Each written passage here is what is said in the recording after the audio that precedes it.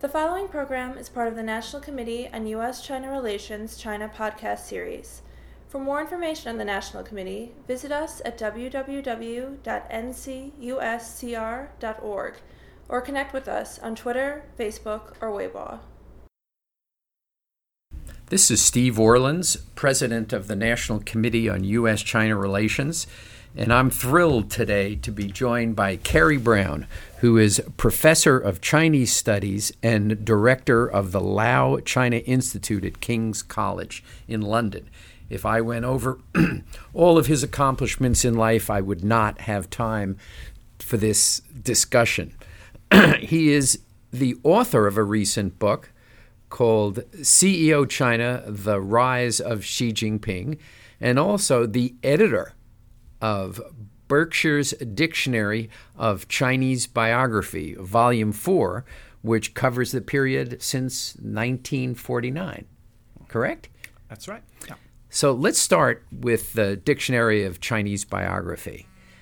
How difficult was that to edit, and how did you choose the people to include? How many people are included, and how did you choose them? I think it's a nice, suspiciously round number of about 100. And I think William Burroughs said, either be just or be arbitrary. So it's a little bit arbitrary because we know that the narratives people have of Chinese history, contemporary history, are over political. And this was an attempt to create more diversity, so figures that are not usually thought of, actors, actresses, artists, and also figures who are probably brushed out a bit, dissidents, people that don't get treated in the kind of mainstream narratives of Chinese modern history. So I think it's trying to create this sense of a history which is very, very diverse and which has got different kinds of voices, and giving those voices some kind of flavour so people know Chinese history is very multiform. As you edited this, did you learn stuff about some of the characters in it? Yeah, a huge amount.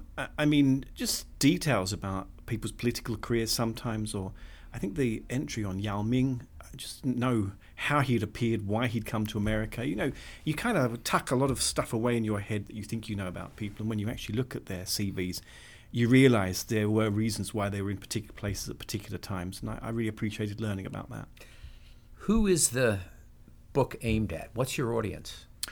I think people who are interested and intrigued by China, which means most people now, and who find it a bit intimidating. And the reason why we did the 3 volumes of the history beforehand and then this one was China is actually a really wonderful history to learn about through stories, and the easiest way to do that is through people's stories. And in fact, once you create the individual stories, you get this sort of enormous kind of narrative of Chinese history, which is very dramatic, it's got full of colour, but it is just about particular people at particular times, and that makes it much less intimidating. Now, the book, I'm looking for exactly how many pages the book is, but it's 568 pages. You edited the entire thing? Well, with great help. I'm at the core of the editorial leadership. I'm the core of the editorial. As Xi Jinping is the core of the leadership in China, I'm the core of the leadership. And the other volumes were about 2,000 pages, and we also had great editors for that. So it goes back to the whole Shang set goes back to the Shang dynasty. Yeah, that's right. Goes so back the very 3,000 beginning. years. Yeah. Uh-huh. And just in terms of this volume 4, the selection. I mean, did you just consult with many others in the selection of the people? Yeah, we have a very big network. So over the years, as anyone dealing with China, you have a big network, and just going to people and saying, who do you think is a very representative figure? And this is actually not just about people in the People's Republic. It's about people in Taiwan, Hong Kong, and some overseas Chinese. So it does sort of give some sense of the enormous diversity and impact of ethnic Chinese in the rest of the world, not just in Greater China. And have you had reactions from people in China about this book? Yeah, about the whole series. I think people are very excited. In fact, I went to Shanghai Jiao University only last week, and they have this big festival of biography and encyclopedia, and this was mentioned as one of the pieces that have been referred to in that. And it doesn't trouble them? It's in English and it's written by Westerners?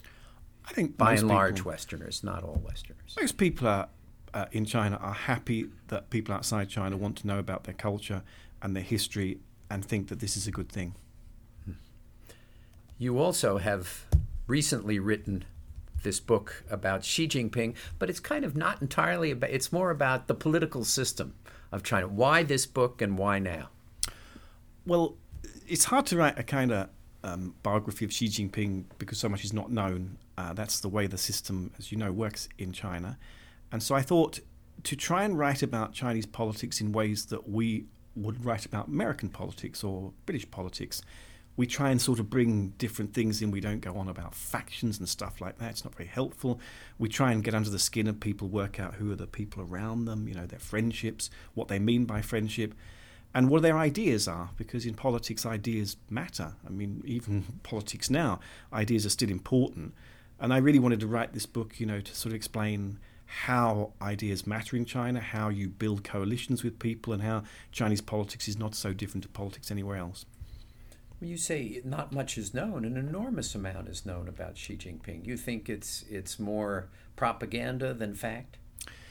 Well, there is a narrative of his history. So he's different to Hu Jintao because Hu Jintao was more opaque and more difficult to understand and didn't actually refer to his personal biography. And I think in Xi Jinping's case, in his speeches, in Xinhua, for instance, produced this biography of him soon after he came to power, there's an understanding that his story is actually an important political asset. And that in itself is quite an important point. The fact that the story of an individual in Chinese politics now is being used is, you know, kind of is an important tactical move, I think, by the party. They want more personal politics. They feel that having this impersonal style leadership in the past didn't really work. What I mean, though, is that I'm not able to, as you would with another figure, go and talk to people very easily that knew Xi Jinping in his past. It's not easy to really kind of go to people who work with him now, as you know, and say, you know, what was he like? What's he like to work with? I talk about the people around him. You know, Wang Huning, Ding Xuexiang, Zhu Guofeng, people that are very kind of close advisors. These are not people that are accessible to. Yeah, they don't talk to foreigners anymore. Yeah. So in that sense, it's there's lots of information, but whether this information is particularly helpful or meaningful, it's hard to kind of assess it. You know, it's produced by an organisation which has made his autobiography a political asset. I always think that my kind of values and the way I thought about the world and American foreign policy were formed by the time I was 21 years old. You know, the war in Vietnam was the seminal experience in my kind of youth and shapes the way I think about America. Do you think in Xi Jinping's case that his father's fall from grace for that 13-year period, it was the formative experience for him and kind of governs the way he thinks about the world today? I mean, I think the striking thing about the political generation that Xi Jinping belongs to is the Cultural Revolution obviously was an enormously, formative part of their world, but it was a very specific kind of event. It's not like any other event in contemporary Chinese history or modern Chinese history, and the fact that they have this in common in very different ways must be very meaningful. You know, that this, from 1966 onwards, there was this, you know, sending people down to the countryside, which he has in common with Wang Qishan, another Politburo member, taking part in brigades, which he has in common with Li Keqiang. Not so much that his father was out of the picture, because in many ways people's families all got fragmented in the Cultural Revolution.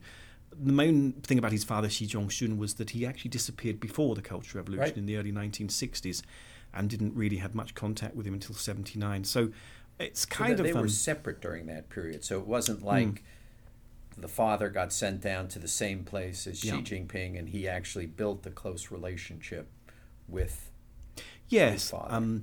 I mean, I think they met only once over that whole period, as far as I can tell. So that is in the early 70s. So it's, you know, this idea of the absent parent, I mean, it's a common thing in the Cultural Revolution.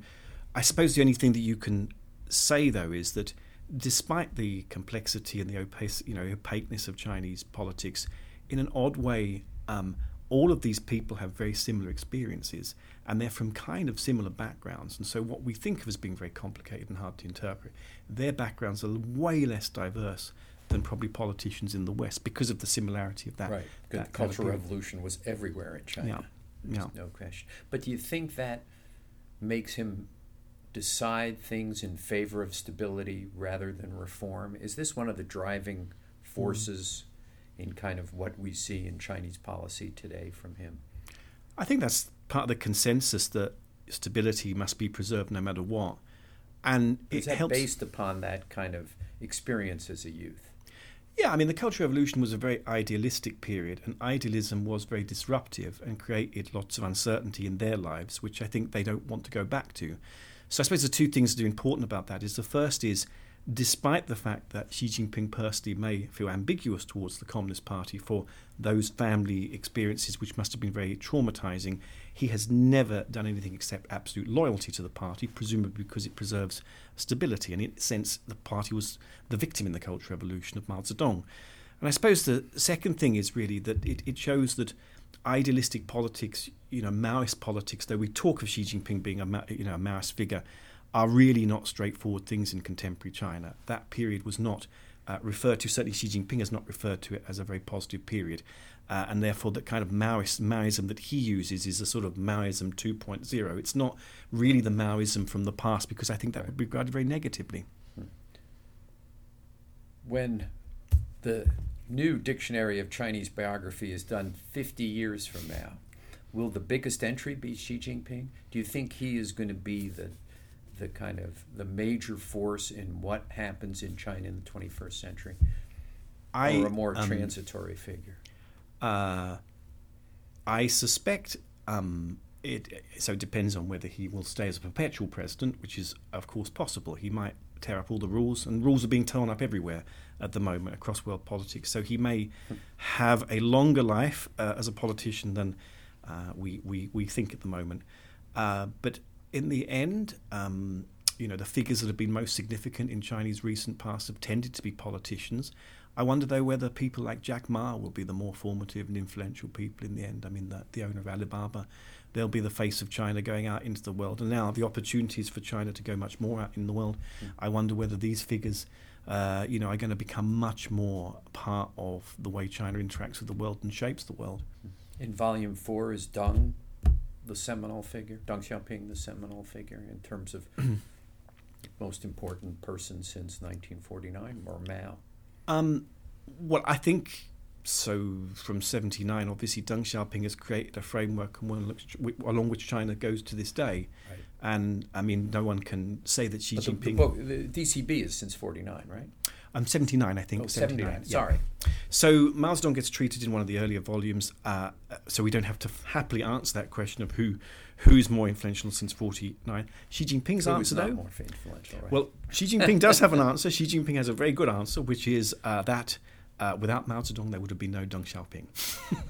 Which is a great answer. Well, I have been joined today by Kerry Brown, who was the editor of the Dictionary of Chinese Biography and the author of CEO China, The Rise of Xi Jinping. This discussion has given you a flavor of what is in these two books. They both are must-read for those who want to understand what is going on in modern China. Kerry, thank you so much for joining us today. Thank you very much.